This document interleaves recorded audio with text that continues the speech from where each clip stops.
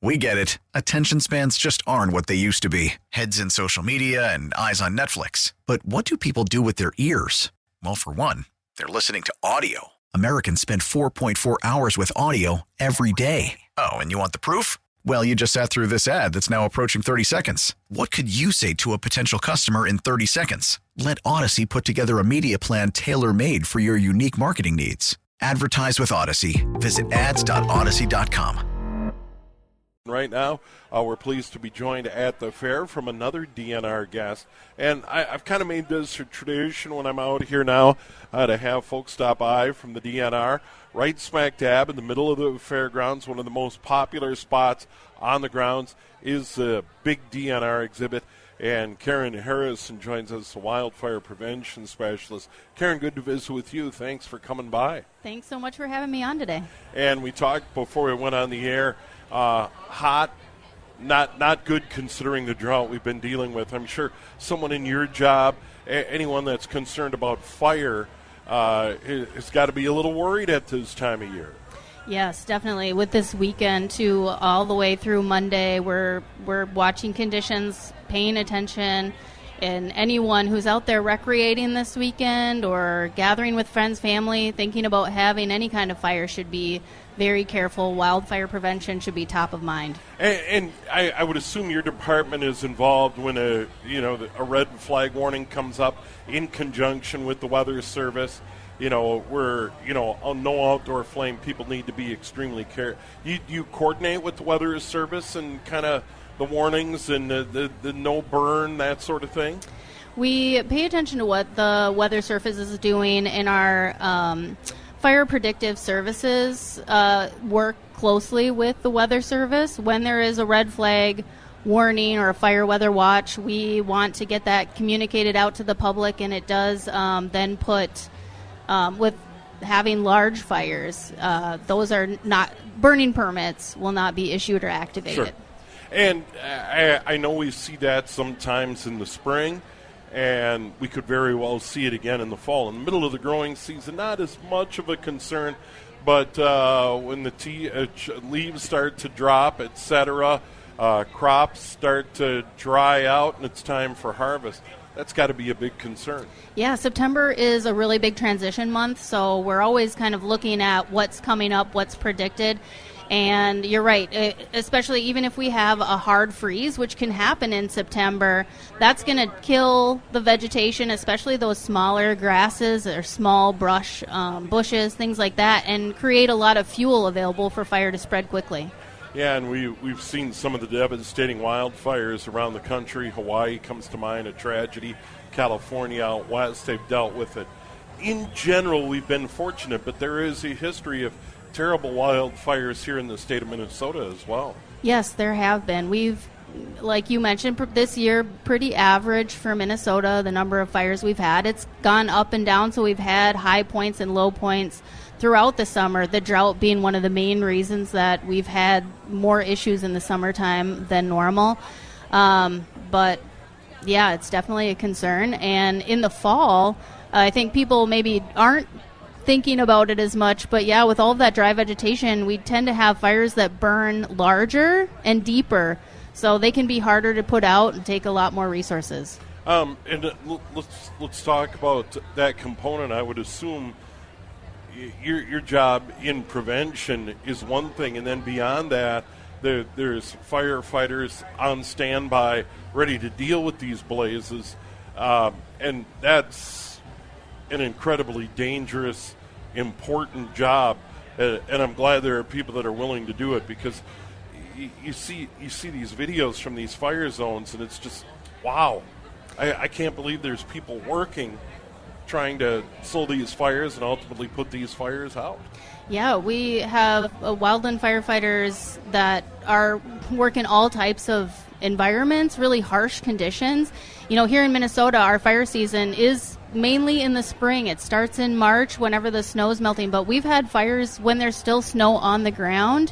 It can be 0 degrees, and we're out there dealing with frozen pumps and trying to stay warm up to, working in 100-degree heat. So it's quite a range of environments that we are working in. And what about the firefighters? I've always wondered about this. Are they full-time? Are they volunteers? Are they part-time?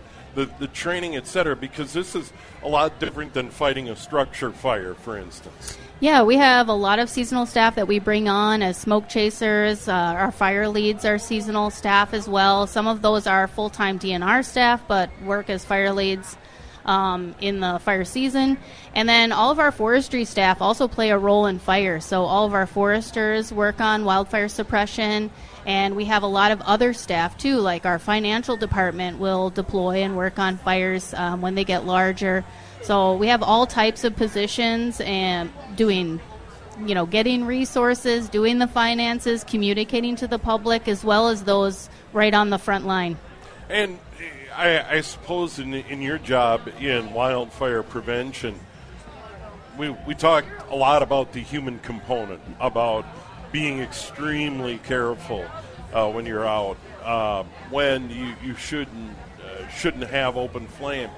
But there's got to be other parts of it as well that go into it, and there's probably a lot of resources dedicated to that prevention effort. Yeah, in Minnesota, 98% of wildfires are caused by humans, and almost all of those are unintentional. So there's so many things that we can do and steps that people can take to help prevent wildfires in Minnesota.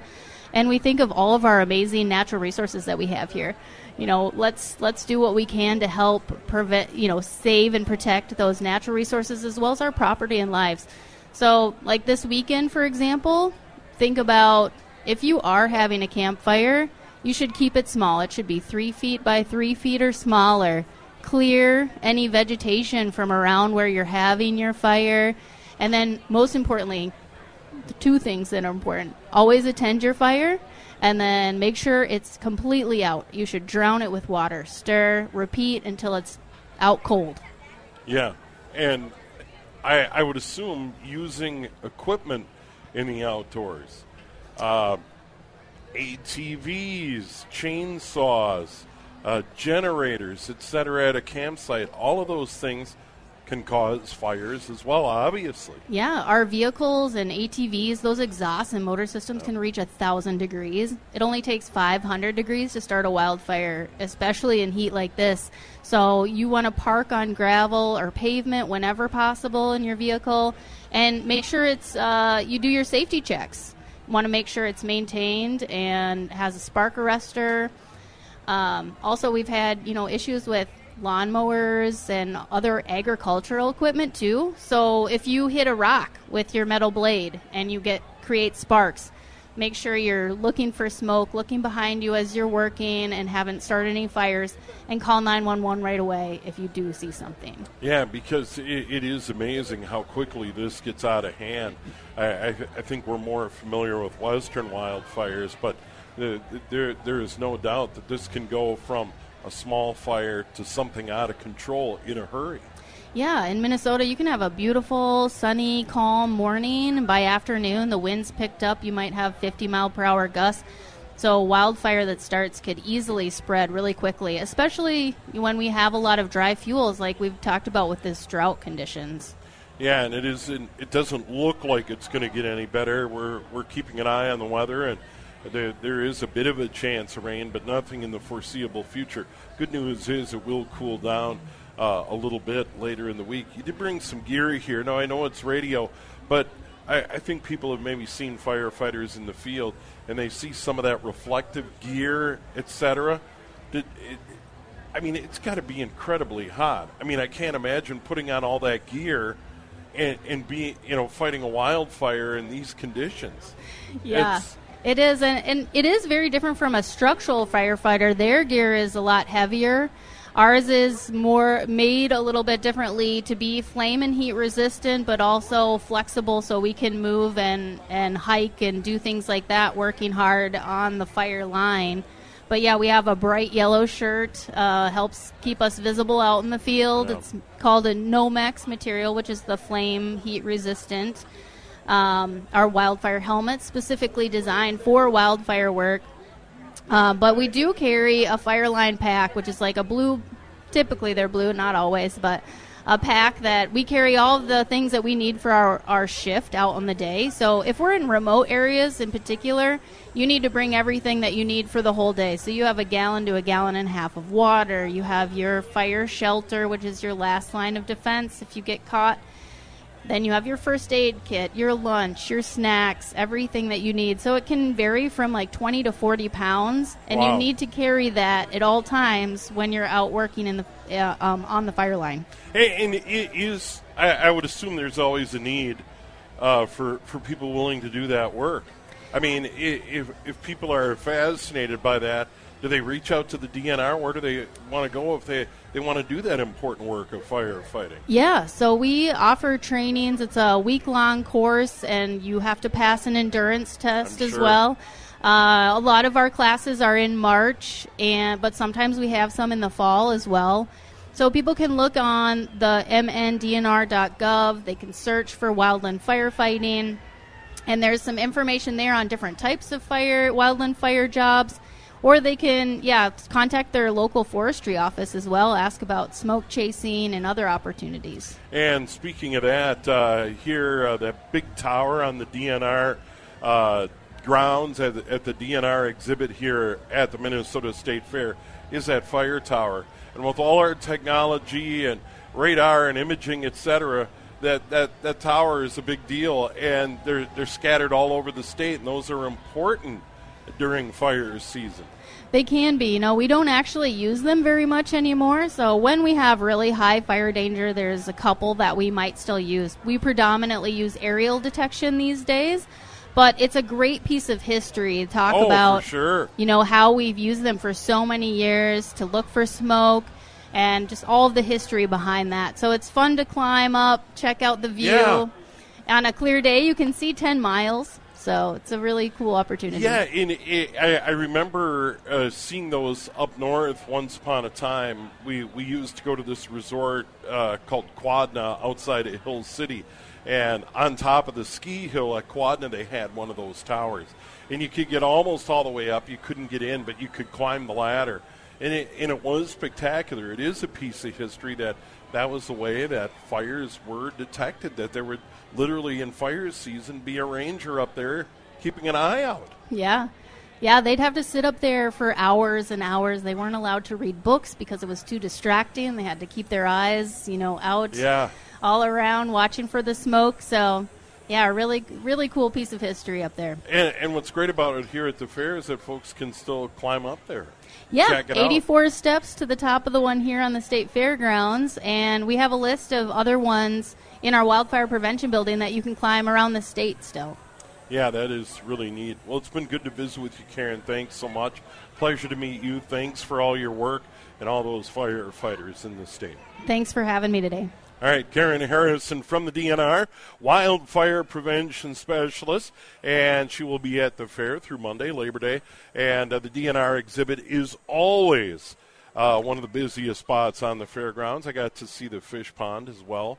Always enjoyable. Every year at the fair, got to stop by and see the fish. We get it. Attention spans just aren't what they used to be. Heads in social media and eyes on Netflix. But what do people do with their ears? Well, for one, they're listening to audio. Americans spend 4.4 hours with audio every day. Oh, and you want the proof? Well, you just sat through this ad that's now approaching 30 seconds. What could you say to a potential customer in 30 seconds? Let Odyssey put together a media plan tailor-made for your unique marketing needs. Advertise with Odyssey. Visit ads.odyssey.com.